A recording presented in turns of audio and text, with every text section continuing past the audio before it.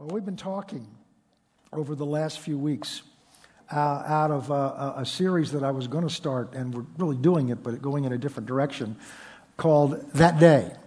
And it's based out of Matthew chapter 7, verses 21 through 22, where Jesus is finishing up the Sermon on the Mount. And in the Sermon on the Mount, he is announcing to his disciples basically what are the foundational principles, operating manual for the kingdom of God. So if you really want to know what God expects his kingdom to be like, read Matthew chapter 5, 6, and 7. And he ends with this section. And he talks about, he said, in that day, he said, many of you will, he said, why do you call me? He's just told them what to do. Why do you call me Lord, Lord? But you don't do the will of my Father.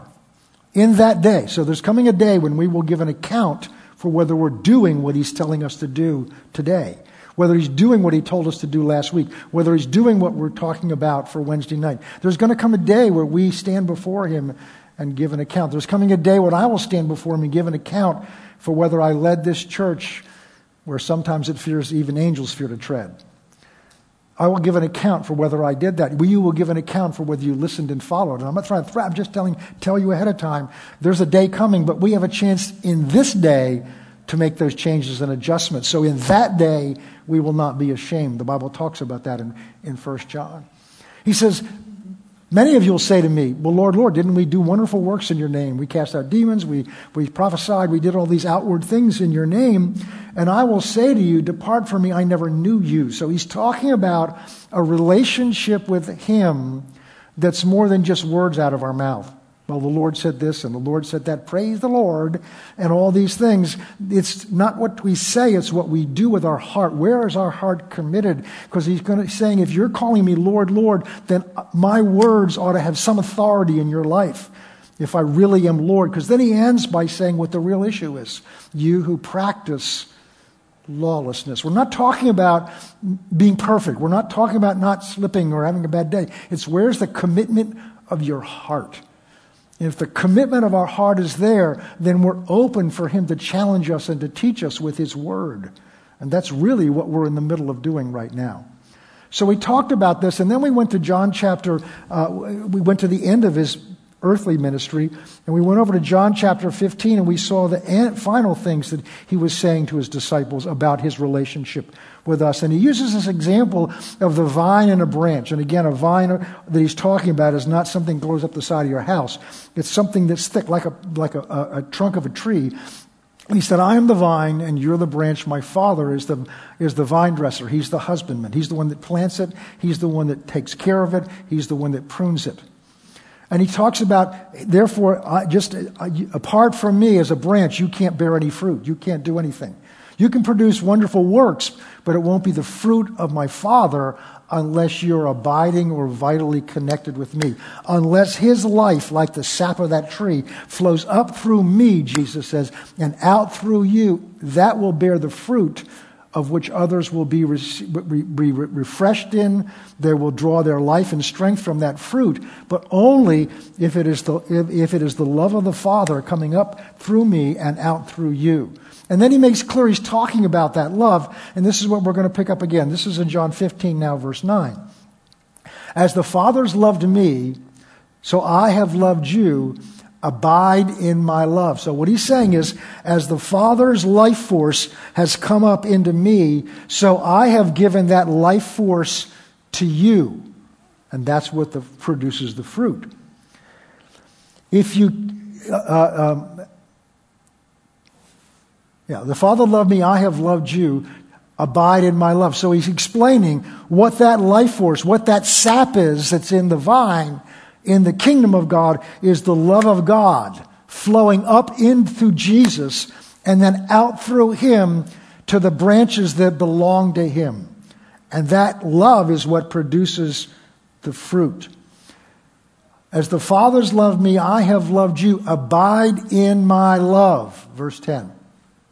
If you keep my commandments, you will abide in my love. So now he's telling you that this love is not just some ooey gooey thing that we have for one another. Oh, I love God. God loves me. I love Jesus. Jesus loves me. And I love you, brother. So good to see you. That's great. But that's surface. He says, no, if you keep my commandments, you automatically will abide in my love. We talked about he's not putting down some rule and saying, no, if you don't keep my commandments, I don't love you. That's not what he's saying. He said, you cannot abide in my love without keeping my commandments, because my commandments are all about abiding in his love. Just as I have kept my Father's commandments and abide in his love. So I've been your example, verse 11. These things I've spoken to you, that your joy may remain, my joy may remain in you, and your joy may be full. So if you want to have a life full of joy, here's his answer. And there's no other way. There's no shortcut. Verse 12. And now he's going to make it clear, just so there's no confusion over, this is my commandment. It's simple. Love one another. Love one another. Now look to your right. Go ahead, look to your right. You can do that at home, wherever you are. And now look to your left. You've just looked at one another. And this room is full of one another's. The one another's are the people of God, the church. This is my commandment, that you love one. And we're going to learn later on it goes beyond the church. But right now we're talking about the church. And now he gives us the standard. But Pastor, I do love my brothers. I do love my sisters. I do love my brothers and sisters of color. I do love my brothers and sisters who don't have color. I love my brother. I love him. Okay, now he's going to tell us the love he's talking about. Because you see, the love of God is not the same kind of love that the world talks about love and that we have been indoctrinated with in most of our growing up in our process. Love one another as I have loved you. So Jesus is showing them this is the commandment. And this is verse 13. This is what we're talking about. Greater love has no one than this, than he lay down his life for his friends. He's going to go on and talk about how he's going to do that for them.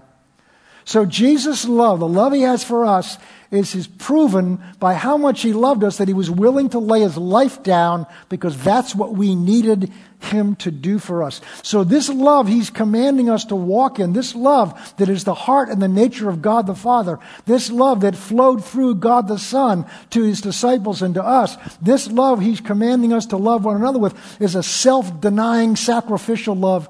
Listen to him, not for the sake of sacrifice and denial, but for what's best for your brother and sister. If it's just self-denial, then there's a martyrdom in that. There's a pride that goes in that. But when I lay my life down because that's what you need me to do, then that's not martyrdom, that's love, the love that God has had for us. So we began to talk about, okay, what does it mean to lay my life down for you? What does it mean to lay my life down? When we've already talked about 5 things. It could mean physically laying your life down. It could mean that you come to a place where you've got to lay your life down for somebody else. That's not likely to happen, but it could. We talked, secondly, it's giving these world's goods. If I have them and my brothers needs them and they don't have what, and I have what it is. John says, how can you say the love of God's in your heart when you withhold it? That's a challenging thing for me. For some of you, it's the easiest thing in the world. For me, some of these are very challenging. Some of these are easier, and some of these are very challenging for me, just like with you. We're all in that process of growing. Then the third thing we looked at, it was just compassion, just caring for one another. And really, the rest of these come out of that one. Then we talked about bearing one another's burdens. Really, what we're going to talk about today is the same thing. If I really love you, I'm not going to just say, well, I'm sorry, brother, you're going through a tough time. I'll pray for you. And probably won't, because I'll forget about it. No, we're to come behind one another and help one another with those burdens. And that's really what this Wednesday night is about. That's what it's the beginning to be about. It's not the end of it. It's the beginning of something, I believe. And then we looked last week at something that is easier for me. It may be hard for you, but giving your goods away may be easier for you. It's forgiveness. We really got personal with that, down into our hearts. Because when I forgive you, a claim I have against you because you've done something to me, I'm literally taking the pain of your guilt upon me so that I can set you free from that guilt. Why would I do that? I mean, you deserve to go through what you're going through because you did something to me. But you see, that's the world's concept of thinking. That's the world's way of thinking. But this is why the Bible says we're transformed by the renewing of our mind. The word transformed there literally means to take the inner nature, who you really are, and begin to work it to the outside. And so as we begin to learn to think the way God thinks, the way this word says we're to think, then that allows the Spirit of God to take who you really are on the inside and bring that to the outside. And there's probably no clear way of that happening by what we're talking about right now, forgiveness. To forgive you, to let you go of that claim, because I want to see you free of the penalty of that guilt. And I'm willing to bear it for you, but you find out if you do that, you'll be free of it. In fact, if you don't forgive it, you're not free of it. You're still carrying it around. And we talked about that last week. Today we're going to talk about another application of what it means to lay my life down from you. And in years before, I've taught this in different contexts, and never really not had an example that we can sink our teeth into. That's probably not the best example to use. But we're going to talk today about one of the ways to lay my life down for you is to limit my freedom by what's best for you. The world's thinking, and this is what we're renewing our minds away from, the world's thinking is that life is all about getting what are my rights. This nation was founded by 13 colonies asserting their rights against the most powerful nation in the world at the time. I'm not saying they were wrong, but this nation is rooted and grounded in asserting my rights, getting my freedom and my rights. And that's the way the world thinks. But we're not in the world, we're in the kingdom of God. Just think about what if God just wanted to assert his rights of what God's entitled to. He owns everything. So he's entitled to take everything away from you. Your life, your breath, your food, everything away from you because he owns it all. But God doesn't assert his rights.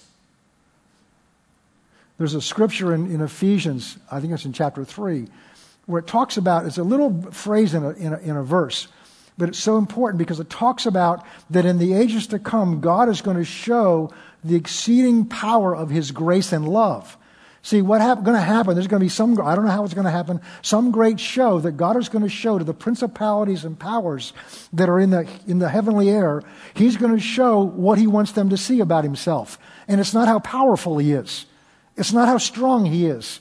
He's very secure. He doesn't need to prove to anybody how strong he is or how powerful he is. But it says he's going to prove to the principalities, and I believe that Satan's one of them, he's going to prove what the power of his love is using you and me as examples. We're trophies of his love. How God, by sacrificing himself, could change and redeem such people as you and me. Such selfish, self-centered, small-minded people as you and me, to display God's sacrificial love for us and show what his love is able to do. And that's what this is about. But the world doesn't think that way. But the problem is that thinking has gotten into the church. So we're living in a generation when the church has taught and emphasized what our rights are in Christ. All the benefits we have of being in Christ, and now we've turned them into our rights in Christ. And so the focus of the modern church today, especially in America, is focused on my rights, my privileges, what I get to do. And that is self-centered thinking. And that's the world's thought process, but it's invaded and it's saturating the church. And that is exactly the message Satan brought into the garden to cause the fall. And it's exactly the message he would love to inject and has injected in his church, because it perverts the church. And everything that comes out of the church that's self-centered is profane. Everything that comes out of the church that's self-centered does not have the heart and the character and the nature of God. It shows up very early, because when in Peter, I got to be careful because I'm going to get sidetracked too much. When Peter gets this revelation. Jesus said, well, who do you say that I am? He says, you're the Christ, the Son of the living God. And Jesus says, flesh and blood did not show you that, but my Father's in heaven. Wow, what a pat on the back. And then Jesus announced he's got to go to Jerusalem to die for their sins, and Peter tries to stop him. That was Satan's first attempt to get into the church with how's this going to affect me?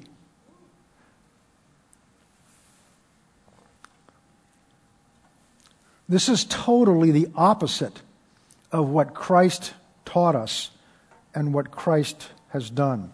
John chapter 12, and it's in every one of the Gospels. Jesus says, he who loves his life will lose it. He who hates his life in this world will keep it unto eternal life. Otherwise, elsewhere, he puts it a little differently. He says, if you try to hold on to your life, if you live your life for yourself, you'll lose it. But if you're willing to give your life up for me and for my purposes, then you will gain it unto eternal life. So Jesus did not operate that way. The kingdom of God does not operate on the basis of what's best for me. The kingdom of God operates on the best basis. I will sacrifice what I have for what's best for you. And that's so contrary to the thinking that we've been raised in. But unfortunately, it's so contrary to the thinking that's in the church today. But it's not contrary to the thinking of God our Father and of our Lord. So how do we apply that today? How do we bring that over today? Let's go to 1 Corinthians chapter 8.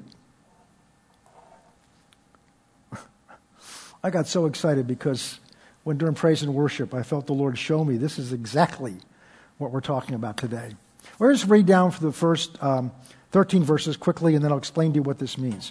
Paul is writing to a church that thought, because of what was going in their services, by what things looked like in their services, they thought they were the most spiritual church on the earth. They were so spiritual that they were not going to let the Apostle Paul in the church, even though he founded the church, because they thought they were more spiritual than he was. And they were basing it on what things looked like in the service. Paul writes these words. Now concerning things offered to idol, we know that all have knowledge. Knowledge puffs up, but love edifies. And if anyone thinks he knows anything, he knows nothing as yet as he ought to know. If anyone loves God, this one is known by him. Let's go back to verse 1. The issue here was this. We don't have that issue today. This was a pagan church before Paul founded it. They worshipped in the temple, and one of the major ways of worshiping is they would bring live animals in, and they would slit their throats, and they would offer the animals as a sacrifice to their gods. And in some cases, they would drink the blood, and then when they were done, what do you do with the meat? Well, they'd often sell it into the marketplace, or they may have a feast there. And so the question for these Corinthians that used to be pagans as part of this temple was, when we're now saved and I come over to your house and you're grilling some steaks, do I need to know whether this steak came from a steer that was sacrificed in the temple Sunday morning? Because if it is, it's profaned. If it is, it was sacrificed to demons. So this controversy began to develop. So that's the issue Paul's addressing here. We have different issues today, which we'll talk about in a minute. Now, concerning things offered to idols, we know that we all have knowledge. Look at this. Knowledge puffs up. Knowledge makes me feel bigger than I really am. And so the Corinthians were all puffed up because they knew certain things. Of course, they got them from Paul, but they knew certain things. So knowledge alone, this is God speaking, knowledge alone puffs up, makes us feel bigger than we really are. It's like a popover. You know what a popover is? Popover is, the first time I had one, I was shocked. I thought I had this big muffin until I cut into it. And it was nothing but air. It was puffed up. And so many Christians are popovers. They're puffed up. So many churches are popovers. They're puffed up because they're getting bigger and growing. They're puffed up because they look a certain way. They're puffed up, but it's knowledge that does this alone. But love edifies. It builds up, puts substance in the popover. Verse 2. If anyone thinks he knows anything, he knows nothing yet as he is known. So when we think we're so smart because of what we know, and especially with social media and things that are out there, wow, I got this cause, I got this thing, boy, look what I know. Then if you really think you know something, be careful because you don't know yet as you ought to know. Verse 3. But if anyone loves God, this one is known by him. So now Paul is tying what we're going to talk about together with our love for God. Because he's basically going to say you can't love God and not really love your brother. Verse 4. Therefore, concerning things, the eating of things offered to idols, we know that an idol is nothing in this world and that there is no other God but one. So he's talking about what he does know. He says, we understand now that and he's going to just simplify this. We understand now that if I sit down at your table and you've got a nice medium rare steak sitting there, I don't want to lose some of you here. I don't need to find out where that came from, because what he's going to go on to say is because when we thank God for this food, we're recognizing, although it may have come from the temple, this has been provided to us by God. And because it's been provided to us by God, and I'm recognizing that and thanking God for it, that now sanctifies or make this okay. That's the purpose behind saying grace. It's not to feel good as a Christian. It's to recognize that every food you get comes from God and that He is the source of your food. So that we know that an idol is nothing in the world. This is what I know. I know that I'm mature enough to understand it doesn't matter where the meat came from. What matters is what's my heart towards that. Because there's no other God but one. Verse 5. Even if there are so other gods, whether in heaven or earth, as there are many gods and many lords. That's in people's thinking. Verse 6. Yet for us there's only one God and Father of whom are all things, and we are for Him, our Lord Jesus Christ, and through Him we are all things, and through Him we live. Verse 7. However, not everyone has this knowledge. For some with the consciousness of the idol until now eat it as if it is offered to an idol, and their conscience being weak is defiled. So what Paul's talking about here is that although I understand that meat doesn't matter where it came from, because God's provided for me, and by recognizing it's come from God, that's sanctified. You may not understand this. It may bother you that you think because that may have come from a sacrificed animal, then that's going to bother you, and your conscience being weak, not understanding this, is defiled because I'm encouraging you to violate your conscience. Let's go on. But food does not commend us to God, neither if we eat or are we the better, if we don't eat are we worse. In other words, what you eat, and he's not talking about diet here in health, he's talking about spiritual things. It doesn't matter because that's not what's important to God. Verse 9. But beware lest somehow this liberty of yours become a stumbling block to those who are weak. Now let's stop here a second. There's more here, but let's bring this down to, we don't eat meat sacrificed to idols. At least I don't. Hope you don't. Okay. If you do, make sure you bless it. But we could go back and read this through and talk about wearing masks. Some have knowledge and believe that they're walking in faith to a level that I don't need to wear a mask and I don't need to practice social distancing. I'm not going to step on some toes, but we'll heal them. And I have that knowledge and I have that faith and I have that liberty because this is where I've grown to in faith. But not everybody here may be in that place. Not everybody here may believe what you believed.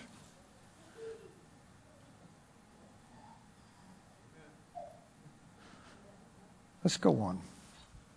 Beware lest somehow this liberty of yours become a stumbling block to those who are weak. Verse 10.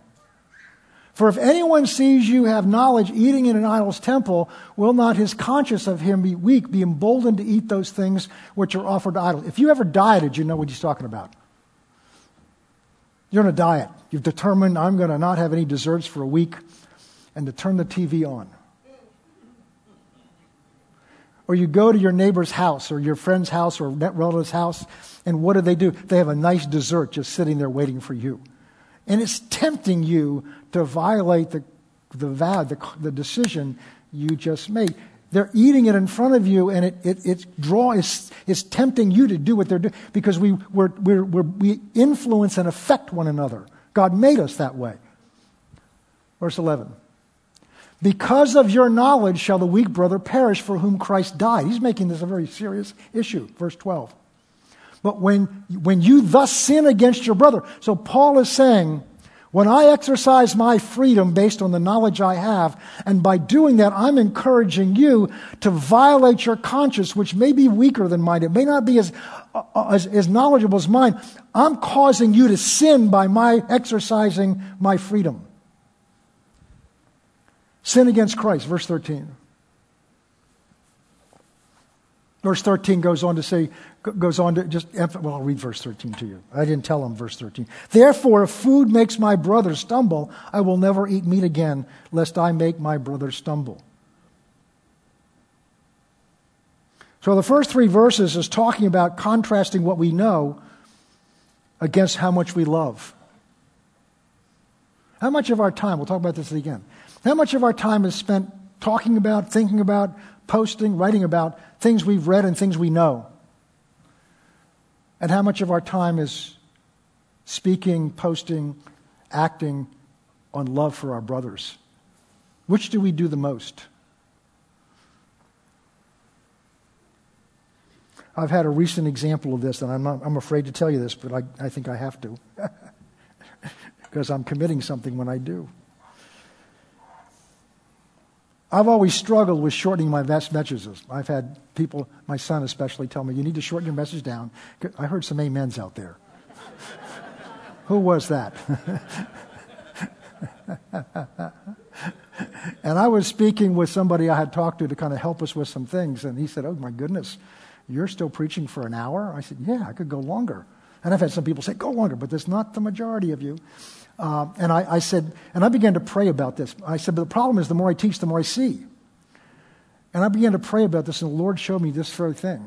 He says, you're doing that for your sake, because you enjoy it, and the more you preach, the more you see, and it makes you feel good the more you see. But you're not looking at it from the point of view of the people that have to sit there through that and listen to it. And then he took me back to services I've been in other places where I started going. So I've had to adjust, and I'm still working at it. I've had to adjust my messages based on what's best for you, not based on what I know. And this is a challenge for me, especially telling you that. Let's go to 1 Corinthians 10. Notice how important our conscience is to God. 1 Corinthians 10, verse 23.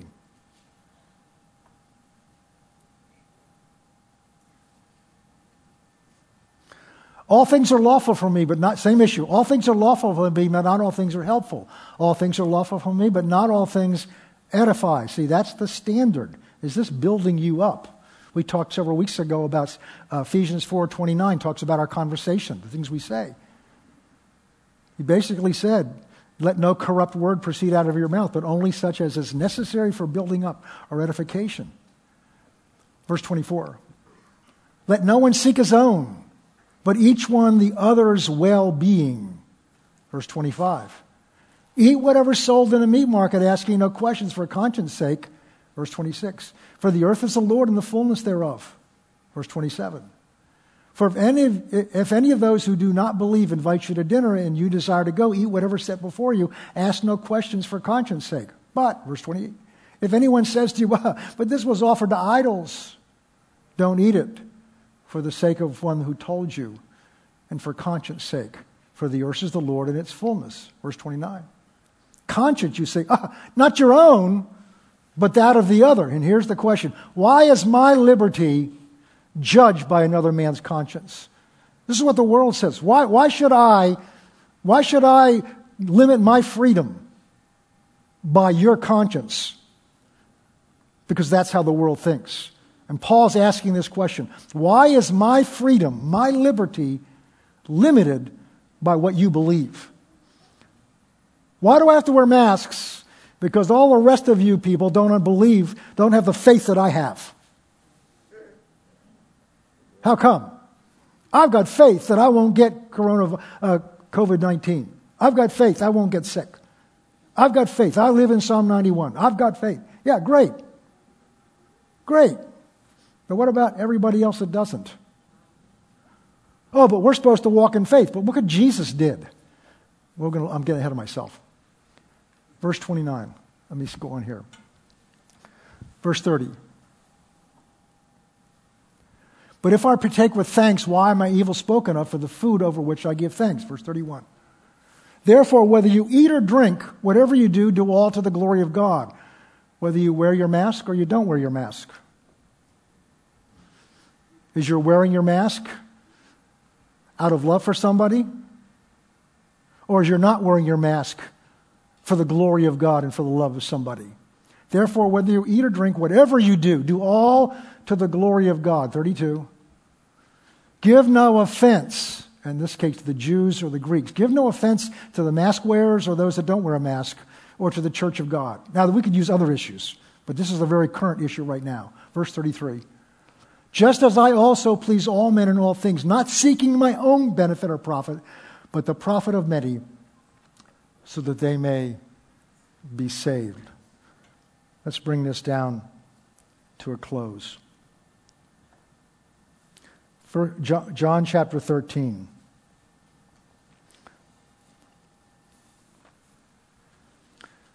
Now we're back when he's beginning his last conversation with his disciples. Now before the feast of the Passover, when Jesus knew that his hour had come, that he should depart from this world, having to go from this world to the Father. Having loved his own who were in the world, he loved them to the end. Now that's a very powerful word. He loved them to the limit. He held nothing back. It's not just the end of time. He loved them with everything in him. And he's about to demonstrate that love by dying for them. Verse 2. So he's talking about the love he has for them. Supper being ended, the devil already had put in the heart of Judas Iscariot, Simon's son, to betray him. Verse 3. Jesus, knowing that the Father had given all things into his hands, and that he come from the Father, was going to God. This is what he knew. This was his knowledge. He had this knowledge. Rose from supper and laid aside his garments and took a towel and girded himself. Now, in order to understand this, and I've talked about this before, you have to understand this basic idea, that in a house of anybody with any kind of wealth in that time, they had servants.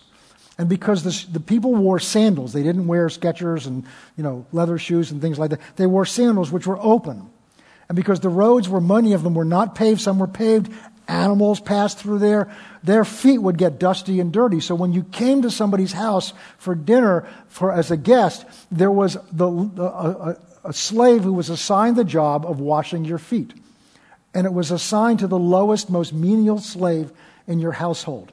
And it was such a common thing that while you were coming in and being greeted, you just pick your feet up because they were taking your sandals off while you were just talking to somebody. You may not even have noticed. And then they had a basin there. They'd wash your feet and either wash them or put something, I don't know what else they do, but they wash your feet. This is a rented room. There's no slave there. It's a rented room. But the owner of the place understood this enough that there's a basin of water and a towel. All right, go back to the scripture. He rose from supper, laid aside his garments. This is outer garments. He took the towel and girded it himself. And after that, he poured water in the basin and began to wash the disciples' feet. He's doing the role of what would be the most menial servant in a master's house.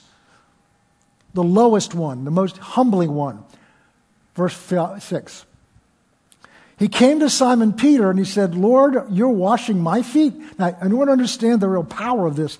The Greek language puts a different emphasis on it. It's saying, my feet are washing? In other words, Peter's saying, no. I should be washing your feet instead of you washing my feet.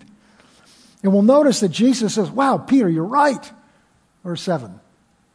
Jesus said, look at this. No. He said, what I'm doing, you do not understand now. In other words, I'm teaching you something you don't understand right now. It's like so many of us right now. Peter's whole thought is, what am I going to do for you? You should be worshipped. And he should be. Over in Luke chapter 7, there's a story of a woman who came. And while he's eating with the Pharisees, she anoints his feet with oil, and she washes his feet with the tears and dries it with her hair. And the disciples say, you should rebuke her. And he said, no. She's doing this for my burial. No, this is appropriate. So he's not saying we shouldn't worship him. He's not saying his feet shouldn't have been washed. What he's saying is, I'm teaching you something. What I'm doing now, you don't understand. And that's where most of us are. But you will understand after this what I'm about to do. Verse 8. Peter said, then you shall never wash my feet. I don't have time to go into this. Imagine this, telling the Lord, you can't do this to me. That's the spiritual pride that Peter had. Jesus said, if I don't wash you, you have no part with me. Verse 9. Simon Peter said, not my feet only, but also my hands and my head. We're going to have to go down for time's sake. Let's go down to verse...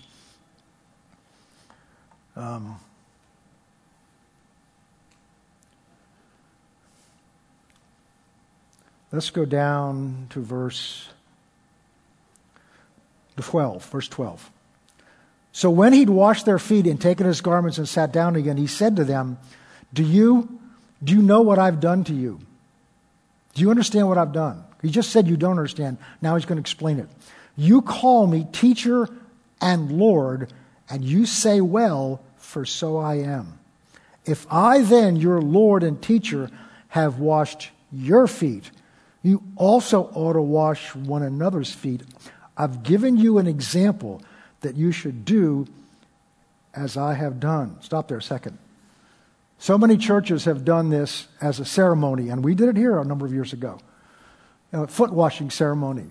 But that doesn't do any good to wash somebody's feet and then not do the things he's talking about. He's not talking about washing somebody's feet. That can be a very humbling thing to do. But the real message here is serving one another. He's saying, look, I have every right to demand you worship me. I have every right to assert my knowledge, my superior knowledge, and my understanding and my rights here. I have every right to, but I didn't come to do that. I came bearing the love of God for you that goes up through me as a trunk. I came bearing that, and now as you abide in me, I'm trying to teach you to allow this love, this sacrificial love, this serving love to flow through you so it will go out into your families and your communities and give the fruit of this kind of love, the fruit of this sacrificial love that can only come from someone such as God the Father. This is why he says elsewhere in this section, he says, and they're going to know that you're my disciples by the love you have for one another. Not the love you have for God, the love you have for one another, because it's contrary to the relationships out there in the world. As this church begins to exhibit that kind of love for one another, not what we've had, more than that kind of love for one another, then that's when they're going to know we're disciples of his. Not because it's on our church name, not because it's a bumper sticker we have on our car. It's this kind of love for one another where I prefer my brethren. I sacrifice what my rights are, but I'm more concerned with what you are. You're growing. I'm more concerned with where you are than my rights or my privileges or even how things affect me or what they cost me. For I've given you, verse 15, an example that you should do as I have done. Most assuredly I say to you, a servant is not greater than his master, nor is he greater than the one who sent him. If you know these things, blessed are you if you do these things. Peter did not understand. He would come to understand. He did not understand what Jesus was all about. He saw the miracles. But Peter was still so much Peter. And Jesus was demonstrating to them. Now remember, we talked last week. It's very easy to hear these things that we're going over and saying, oh, those are things I need to do. But what we saw last week is no, these are the fruit of who we are in Christ. That when we realize that he's the vine and we're the branch, we've been joined, we are one with him. His life is in you and your life is in his. That this is not doing good deeds. This is not doing things we should do. This is living out the relationship and the fruit that comes from our union, our relationship with Him. This is why Jesus said in Matthew chapter 7, "Depart, I never knew you. I didn't have a relationship with you. Your actions were not flowing out of a relationship with me that was close, where my love and my character began to transform who you are." So when the church hears us, these are things we need to do, we take notes and make, I need to be better at this, I need to be better at this, I need to be better at this. No. That's still seeing yourself separate from Christ. You don't have the power to do it. And we're all proving that regularly. It's focusing on my union with Christ. I am in Christ. If any man be in Christ, he's a new creature. All things have passed away and all things have become new. That is His life in you, not your love for people, His love for people in you. But until we renew our minds, we don't give Him the opportunity to love through us. So whenever I go into a meeting or I've got some conversation with somebody, the old John's still there, but I have to remind myself, I'm not doing this in my strength. I'm not coming to speak to you in my strength today. I'm looking at Wednesday night saying, I can't do that in my strength. I've got to trust that the love of Christ, that Christ living in me is going to come out of me and communicate His love by listening, by whatever that may be. And every day in our homes, in our family, every day at work, we have the opportunity. But it starts by understanding who you are in Christ. And we focused on the rights we have because we're in Christ. And we've not looked at what does it mean that if I'm in Christ, I'm not separate from Him. So I don't have a right to my separate opinion.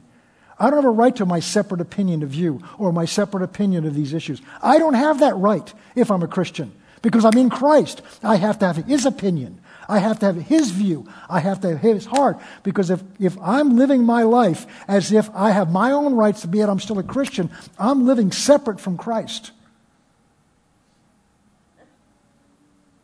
This is causing us to learn to think differently. And that's what Paul means by renewing our mind. We're transformed into the image of Christ. And in the moment we have left, we're going to close with this. I want you to just take a moment and be still. Close your eyes. I'm not going to have you do anything. I want you to think about something. I want you to just let this thought just kind of roll around in your mind. It's late, so we can't take too long to do this. Just think about your lives. What are the issues that are in your life right now that you feel so strongly about? If you're using social media, what are the things that you're posting about? What are the things that the articles you're looking at? What are the things you're talking most to people about? What are the things that really irk you or burn in you? What are the things that really are strong in you? And when you identify those, ask yourself the question, is the root of this more about what I want and what I think? Or is the root of this a love in me for what's best for others, for other people? And just take a moment. I've only got a moment.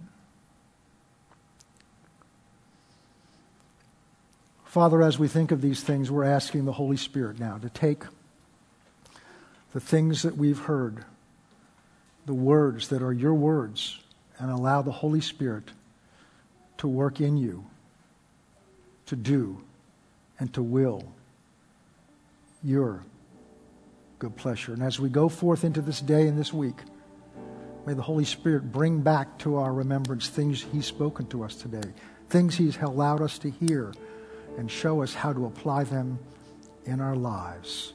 In Jesus' name, amen. As we close this service, I want to ask one last question. If you're here today or you're online and you've never received Christ as your Savior, never put your life into His hands to be Lord, you need to do that today, because we're talking about where you're going to spend eternity. It's not where you go to church. It's not even how good you are. It's the relationship you have with Christ. Jesus said, unless you know...